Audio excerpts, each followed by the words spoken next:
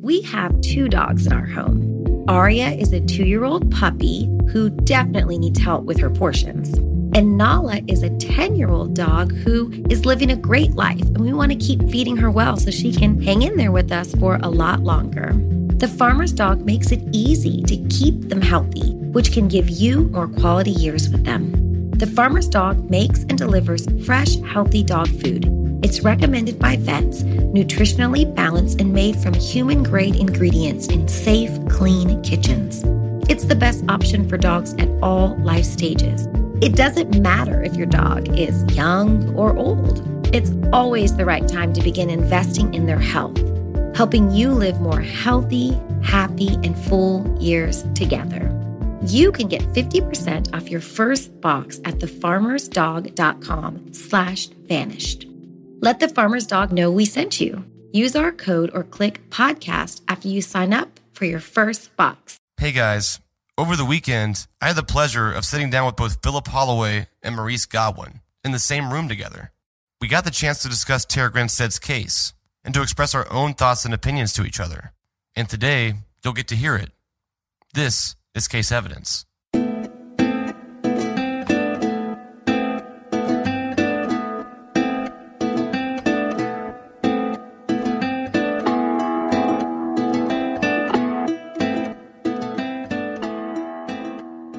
The first thing I wanted to talk about, and I'll just kind of pose this question to both of you guys. What do you guys make of the indictment for Ryan Duke? And do you think that the narrative the GBI is pressing and putting out there for us is what really happened? And if you don't think that's what happened, how different do you think the truth is? Well, I've said all along that I think the indictment is potentially legally insufficient because it doesn't accurately and succinctly, specifically describe how he allegedly used his hand in a deadly way. So that could be a problem for them. Whether or not it's intentionally vague because there's maybe some deal in place is an open question. I've got my suspicions about it. If the indictment is challenged, it would be very easy for the DA to go back to the grand jury and get one that has more details and it's more specific, so they can always re-indict the case. As far as the narrative that we've been given, and by narrative I mean piecing together what we can from what's been publicly released before the gag order, reading the language of the indictment and reading the language of the arrest warrants, the narrative that it was a burglary that went bad, I'm not buying it. I've never thought that was the truth. I think something else is the truth. I don't know if it's because maybe law enforcement has been misled by witnesses in the case or whether it's intentionally vague just for some strategic reasons. I don't know the answers to those questions. It almost seems like they could have got some information that was information that they deemed valid, and they just jumped on the gun and ran with this theory, and then maybe more time went on and different information surfaced. Maybe that's not what really happened. Maybe it happened differently. Or they may, because there's no other witnesses that we know of to what Ryan did. And they may only have just that amount of information. Maybe Ryan started and then just stopped, and that's all that they actually have, and that's what they used. There's a possibility that it's vague because that's all they have is vague information from Ryan. And there's no witnesses, not less Bo collaborated to some. There's no other witnesses to what Ryan did except Ryan. So maybe they don't really have anything else to go there. But the one thing that I've often wondered why is with the judge, when she originally did that order about having like a secret trial or whatever. The original gag order. The original gag order, because she didn't do that on her own. She was influenced to do that. I'm just wondering if the warrant is not purposely vague because there might be some bad stuff that what really happened, and maybe that was the original intent of the judge about to seek a court trial in the first place, and that might be the reason not to let certain things come out about what happened. And Phil, can you recap me and the listeners on this secret trial that Maurice is talking about? So the original gag order essentially called for everything to be done in camera and that's a Latin word. It's a legal phrase, and it basically means in chambers or in private. Essentially what it would have called for would any proceeding that would have occurred, whether it was a trial or a plea or anything else, been done in a courtroom that was closed to the public. And there's no way in hell I would ever agree to any kind of such order. If I'm taking a client to trial, right, I'm not going to agree that the trial is going to be held essentially in secret, even if there's a jury in the box, but the public's not allowed to watch. I'd have to call the judge out on that. It seemed very extreme and very fast for the gag order to come into place like that. Let me ask you a question. Did the defense attorney or the DA object to that? I don't think anybody objected to it. Really, it was the media, as I recall, that had to essentially come in and say, we're going to call BS on this, and, there's a First Amendment right of the press and things like that, and the public has a right to access the courts. So it was the media that came in and challenged. And interestingly enough, if you recall from that court hearing, Bo Dukes wasn't there. He wasn't represented. He didn't have a lawyer there, but the DA mentioned, I believe it was the DA mentioned that he was authorized to speak on behalf of Bo's lawyer and that they had no objection to the order and being included. And so he became part of the amended order. Yeah. As far as the in-camera stuff ruling originally, the DA and the defense attorney didn't object to that, did they? Not to my knowledge. I don't recall any objection. So there might be something that both of them know about that might be very damaging or very sadistic information or whatever that they originally wanted to try to keep out. Yeah, I mean, I was in the courtroom when the AJC and a couple other media outlets opposed the gag order. I was there for that hearing, and I thought it was very strange, and I keep saying it even to this day, the DA and the defense for Ryan were sitting at the same table across from all the media outlets who were opposing the gag order. They were basically on the same team. And it was different media outlets on one side of the courtroom, and they all came together as a whole to file a complaint and try to get this gag order removed. And on the other side of the courtroom, you have Ryan Duke's defense attorney, and then you have the district attorney who's prosecuting Ryan right next to each other in support of the gag order. And I thought that was very strange. Well, the defense attorney has an interest in protecting his client. He's got to protect his client's right to a fair trial. And they made some arguments in favor of a gag order to cut down on pretrial publicity. And that's actually a legitimate thing for a defense attorney to do. But what I didn't hear was an objection to the courtroom being closed entirely. That was what was surprising, is that why would you not object to at least to that part of it? I can see a legitimate strategic reason for the defense concurring in the issuance of a gag order in the interest of protecting their client's rights to a fair trial.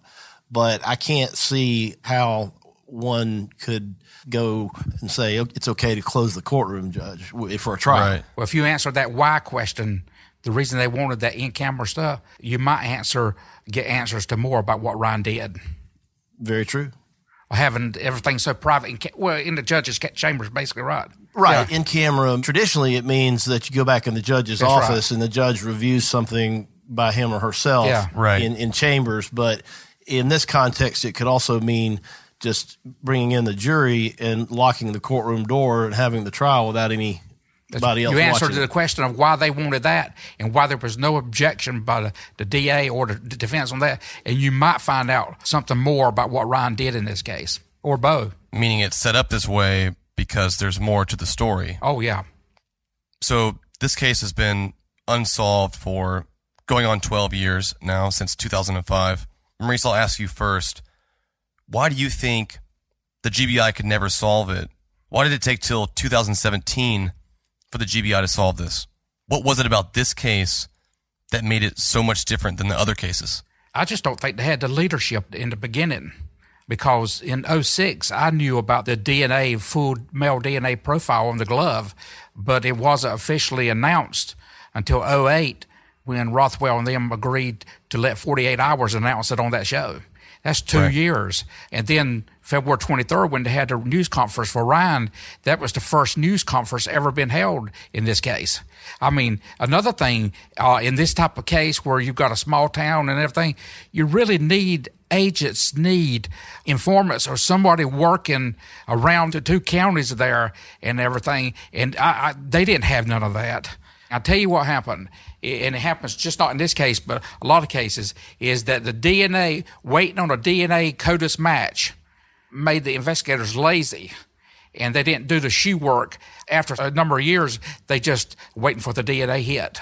Look what the agent did with my two witnesses, Mobley and Moshe.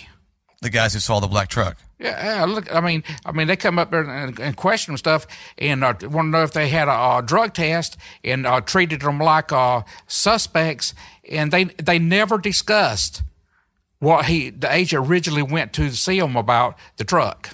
I mean, they're street smart, right? Yeah. And they got turned off. They could have had information about the killer. I believe that the answer to what we know about this case now since the arrest is within the 30 feet of files in the GBI's office.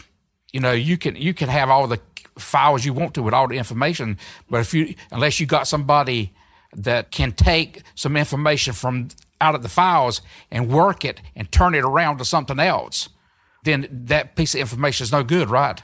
You know, that raises a question that I've had now, and I guess it's a good time to talk about it. When recently, in preparation for the first episode of Sworn, I met a dedicated law enforcement officer who's lead case agent on an unsolved double murder, and he was willing to basically open up his entire case file. And it's a big file. It may not be 30 feet long, but it's certainly huge. And he's brainstormed it with other law enforcement agencies, and he's willing to do whatever it takes to share information to try to shake something out. So, to your knowledge, has the GBI ever done anything like that? Nope. What is it? Is it a pride thing? I mean, I know that there's certain reasons law enforcement holds back information because only the suspect would know that. I don't know for a fact that the GBI brought in an expert from the outside to look it over. I don't know that for sure, but I seriously doubt it. The national sales event is on at your Toyota dealer, making now the perfect time to get a great deal on a dependable new car, like a legendary Camry, built for performance and available with all-wheel drive. You can count on your new Camry to get anywhere you need to go. And with available features like heated seats and a multimedia touchscreen, you can stay connected in comfort and style. Or check out an affordable and reliable Corolla with a trim for every lifestyle. From the hip and agile sedan to the sporty hatchback, there's a dependable Corolla built just for you. Plus, both Camrys and Corollas are available in hybrid models. So no matter your style, you can drive efficiently and affordably. So visit your local Toyota dealer and check out amazing national sales event deals on Camrys, Corollas, and more when you visit buyatoyota.com. Toyota, let's go places. Selling a little or a lot? Shopify helps you do your thing, however you cha-ching. Shopify is the global commerce platform that helps you sell at every stage of your business. From the launch your online shop stage, to the first real-life store stage, all the way to the did we just hit 1 million orders stage. Shopify's here to help you grow. Whether you're selling scented soap or offering outdoor outfits, Shopify helps you sell everywhere. From their all-in-one e-commerce platform to their in-person POS system, wherever and whatever you're selling, Shopify's got you covered. Shopify helps you turn browsers into buyers with the internet's best converting checkout. 15% better on average compared to other leading commerce platforms. And sell more with less effort thanks to Shopify Magic, your AI-powered all-star. Shopify powers 10% of all e-commerce in the U.S. And Shopify is the global force behind Allbirds, Rothy's, and Brooklinen, and millions of other entrepreneurs of every size across 175 countries. Plus, Shopify's award-winning 24/7 help is there there to support your success every step of the way. Because businesses that grow, grow with Shopify. Sign up for a $1 per month trial period at shopify.com/Odyssey Podcast, all lowercase. Go to shopify.com/Odyssey Podcast now to grow your business, no matter what stage you're in. Shopify.com/Odyssey Podcast. Does it do more hurting or helping to withhold information from the general public for an extended period of time? Oh, it weren't this case. Well, it's possible to crowdsource things to solve mysteries. There's legitimate reasons for law enforcement to withhold certain items of evidence. Sensitive Sure. Yeah. But it also makes sense to share some stuff with the public because, as what we've seen with this podcast, the way I use the term is I say that the podcast literally shook the trees until something fell out. Right. Now, what fell out, is that the whole truth or a part of the truth? That's an open question in my mind, but it definitely stirred things up to the point that there's now some arrests. Well, you know the saying, you've been in law enforcement, I was in law enforcement, that despite the efforts of investigators and police in any case, the public solves crime. By somebody coming forward, saying they saw something, giving a tip, something, the public solves crime.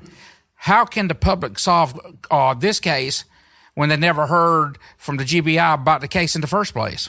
It brings up a bigger issue, and it's really with Georgia on this one because different states have different laws, right, Phil, when it comes to the closed records law. North Carolina's one of the worst for that, but yeah. The GBI could, if they choose to do so, open up their files. They can release anything. Yeah, they have the option. Right, of course, before the gag order, now they're judicially prohibited from it. But before that, they could have used the public because in every case that's a mystery, somebody somewhere knows something. That's right. And if you can stir the pot and make people nervous, then somebody may talk. And that's what we eventually saw happen here.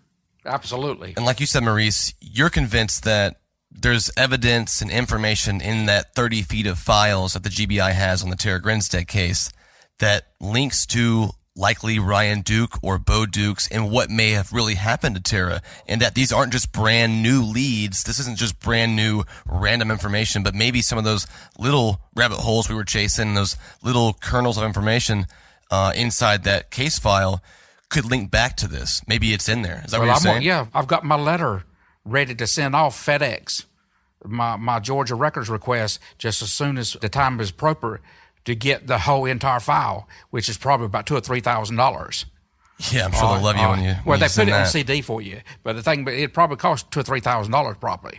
Well, there will be probably lots of open records requests for it, and probably every media outlet that's interested in this case would file the same request, and they would all get the same response. I mean, technically, Ryan Duke's attorney made that same request. I mean, he's allowed that. That's part of the. Well, he has to be given the information in the discovery process. They've got to give him everything, not just evidence that may show his guilt, but they've got to show exculpatory information. And if you think about it, and what does that mean? That means other people that could be involved. Exculpatory evidence is anything that points away from the accused guilt. It comes out of a case called Brady versus Maryland. It's called Brady material. It's exculpatory.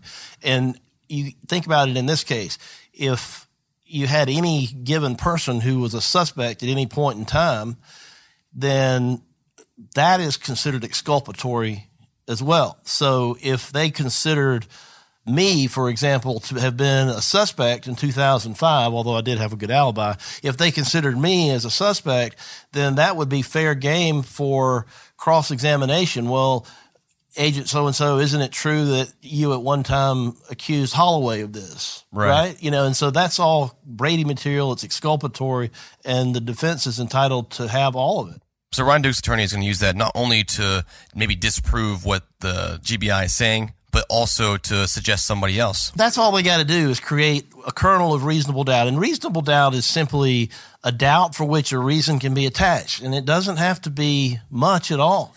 And if they can plant a seed of reasonable doubt in the mind of one single juror, that causes a mistrial if the jury gets hung.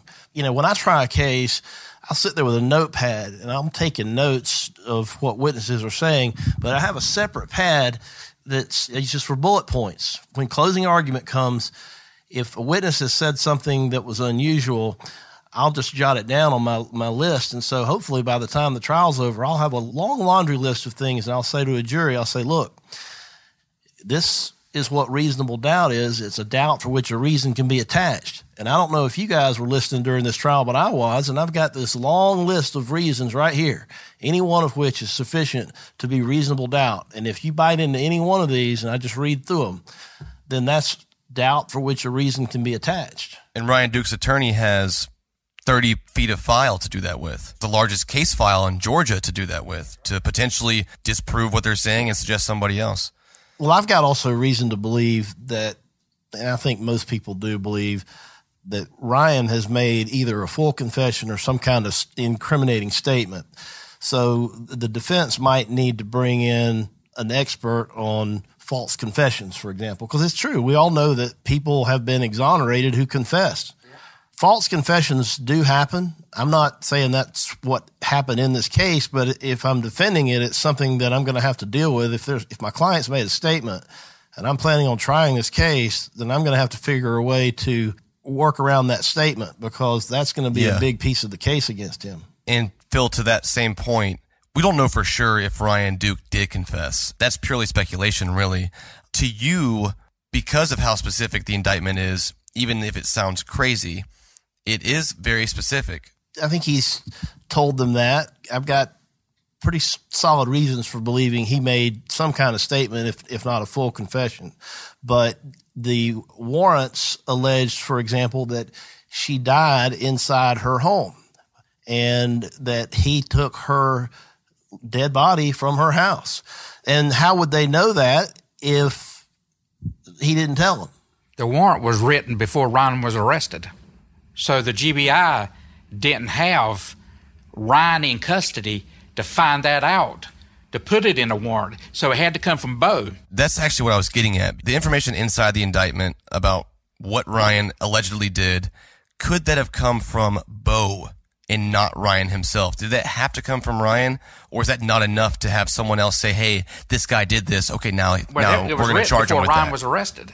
To be fair, we don't know when it was written up. Well, I hope it was before he was arrested. The police can make an arrest. Let's say I go into the police station here and I confess to a crime. Yeah. They can arrest me on the spot and put handcuffs on me, and I'm in custody, and then they go securing a warrant.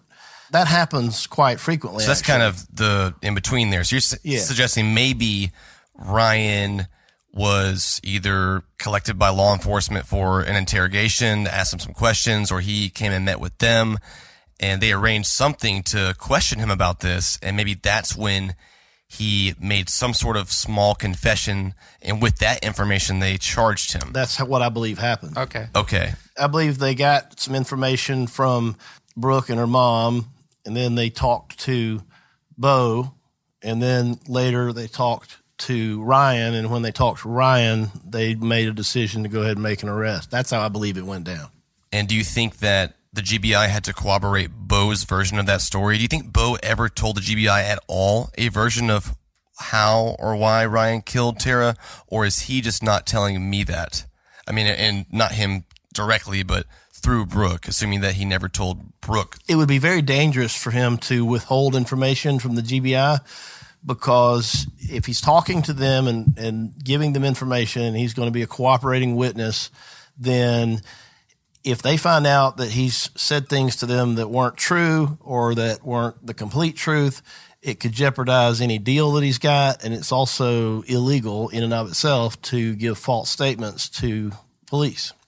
So it would be very dangerous for him to not disclose anything that he doesn't know. Now, that being said, it happens a lot where people talk to the cops and they don't tell them the whole truth. My days working, taking care of my little ones can be a lot. I checked out Care.com and it was so easy for me to find local, experienced, and background check sitters. Finding our babysitter was way more affordable than I thought. Care.com makes it super easy. Search for qualified candidates. You can view their profiles, read reviews and ratings, check their availability, send messages directly, get the help that you need. Care.com should be every person's go-to. Drowning in status updates and lost in endless emails? Break free with ClickUp.com, the one app to replace them all. Imagine a world where your team collaborates effortlessly in one shared space. No more chaos, just ClickUp. Your projects, tasks, and communication unified at last. Transform how you work with customizable views, seamless integration, and real-time updates. ClickUp is your shortcut to more productive days and happier teams. Join the millions of productive teams already streamlining their workflow. Visit ClickUp.com to get started. Imagine the softest sheets you've ever felt. Now imagine them getting even softer over time. I'm here to tell you about Boll & Branch sheets. In a recent customer survey, 96% replied that Boll & Branch sheets get softer with every wash. They're made from the rarest organic cotton and designed to get even softer over time. Try their sheets with a 30-night guarantee plus 15% off your first order with code Odyssey. So head to BOLLandbranch.com today. Exclusions apply. See site for details. In this GBI interrogation with Bo and the GBI, if Bo tells them this story, aren't they going to think it's weird and less believable if he has all these details but doesn't know the important things like why Ryan did this or how exactly it happened? Wouldn't they question that as far as its validity or Bo's personal involvement? If I'm investigating this case and if I'm interviewing Bo Dukes about what he knows, I'm going to ask him lots of detailed questions, and I'm going to ask him, what did Ryan say to you about this? I would ask him the question. I would say, did Ryan say why he did it? Did Ryan say how he did it? Did Ryan say anything else that about what he was doing over there at her house? Well, if he gave the same answer that Brooke gave me, which is allegedly what Bo told Brooke, unless he said something different to the GBI, that answer would be a look of shame. Nothing firm, just a look of shame. Is the GBI just going to accept that as truth? Or do they think it's weird, just like I think it's weird? If that's how it went down, they would have to believe it's weird. And quite frankly, that is also a good reason for a defense lawyer to argue that Bo is not credible. And if Bo has all these details about everything else except what happened inside the house, why wouldn't Bo simply ask Ryan when this body is presented to him? Why wouldn't he just say, what the hell did you do? Or how did you do it? Or why did you do it? Well, according to Brooke, he did. And he just never answered. But is Again, just the look of shame. That doesn't have the ring of truth. Yeah, she took that look of shame as sexually somehow. Yeah, which is very strange, right? Yeah, I mean, that's not what I would get from that. A look of shame. You could be shameful about a lot of things. Why specifically something sexual? Yeah. I mean, that could be just killing Tara in any fashion. That's right. But why she took it to the sexual part, I'm not really sure. Yeah, I don't either. Well, Bo knows a lot, apparently, but if his details are limited to just what happened afterwards, if you're on a jury, do you really believe that he's not going to ask Ryan Duke, why did you kill her? Or how did you kill her? Or what happened in that house? That's what a rational person would do. That's certainly what I would do if you came to me and told me something like that or showed me where you just killed somebody. Especially if you were going to participate in destroying her body from that point forward. I don't care how evil you are. That is something that logically happens, is that you find out what happened before you get involved. That's exactly my point. If you come to me and show me that you've just killed somebody, probably the second thing I'm going to do is call the police. But the first thing I'm going to do is I'm going to ask you what in the hell happened. And what is the benefit for Bo helping Ryan? That's what I can't figure out either. He was scared, is what Brooke said. I don't buy that. I think that the burning and destroying the body benefited Bo just as much as Ryan. It allowed both of them to get by with the crime for almost 12 years. Oh, Maurice, you're suggesting, if I'm reading you correctly, that you think Bo may have been involved in the murder. That would be the impetus for him helping him like that. Bo would not be linked to killing Tara if he didn't kill Tara. So there is nothing in it for him to go try to get rid of the evidence. I don't believe that Ryan, with the lock gate out there and stuff, I don't believe that Ryan went to the pecan orchard out of his own choice without Bo knowing about it. Because you have to wonder why he chose the orchard in the first place. That's right. It's not his orchard. That's right. So why did he trust that no one would find it out on the orchard? And it's always been private property. I'll be honest with you. I mean, according to Brooke's story, which is allegedly Bo's story, is that Bo found out for sure that Tara was murdered on that Wednesday. And that Wednesday is when Ryan allegedly took Bo to Tara's body, and it was on the orchard. I don't believe that. It's very strange that Ryan would wait 2 days and then all of a sudden take him there in the first place. Do you know how intense the searching was going on by that time? And for Tara to be laying there in the open, as described by Brooke, very, very strange. Yeah, the whole thing just smells funny to me. The indictment seems to go right along with that, smelling just as funny, if not funnier. I just think you should just keep on doing what you're doing. I agree with that 100% because somebody needs to question the narrative, and that's what the podcast is presently doing. It may very well be that it happened exactly like it's alleged in the indictment, okay? It may be that it didn't happen that way. But I think it's productive to question things the way that you're doing and to test whether or not what we're being told is the truth. Yeah. And if you're after the truth, a good investigator said to always follow the evidence wherever it leads, okay, to the truth. And if the law enforcement has been misled in this case, then you'd be doing them a service by letting them know that. If you uncover some information that it didn't exactly happen that way. So you'd actually be doing law enforcement a service. You'd be doing a service to everybody who's interested in this case, and certainly to Tara and to her family. Yeah, I mean, it's not about proving somebody wrong. I would try to find out, if possible, or just ask around, what was the impetus for them wanting this whole thing with in-camera in secrecy. The in-camera to secrecy that was originally written along with the gag order, what was the motive behind the reason why they wanted that? And who wanted it? Yeah, because the DA and the defense attorney didn't object to that. Who wanted it? I don't think it's something the judge would just do on her own. Oh, no. She'd have to be asked by one of the parties to do it. And there's no written motion in the case file asking for a gag order, so it had to be something that was discussed orally. That's right. Thanks for listening, guys. Today's episode was mixed and mastered by Resonate Recordings. If you want to improve the quality of your podcast or start a podcast of your own, check them out at resonaterecordings.com. And don't forget, our new podcast, Sworn, debuts this Wednesday, June 14th at 8 p.m. Eastern Time. And if you haven't yet, please subscribe to Sworn on Apple Podcasts. We also have a special bonus episode for you coming this Friday. The Up and Vanished and Tenderfoot team attended the first annual CrimeCon event, where we got to meet fans and do live Q&As and do some really cool interviews. And we recorded all of it for you to hear. So look for our bonus CrimeCon episode this Friday. And last but not least, episode 21 comes out next Monday. Today's episode was made and recorded at Industrious Atlanta, Pont City Market. Check them out at industriousoffice.com/vanished for a $250 discount on office space. Thanks for listening, guys, and I'll see you soon.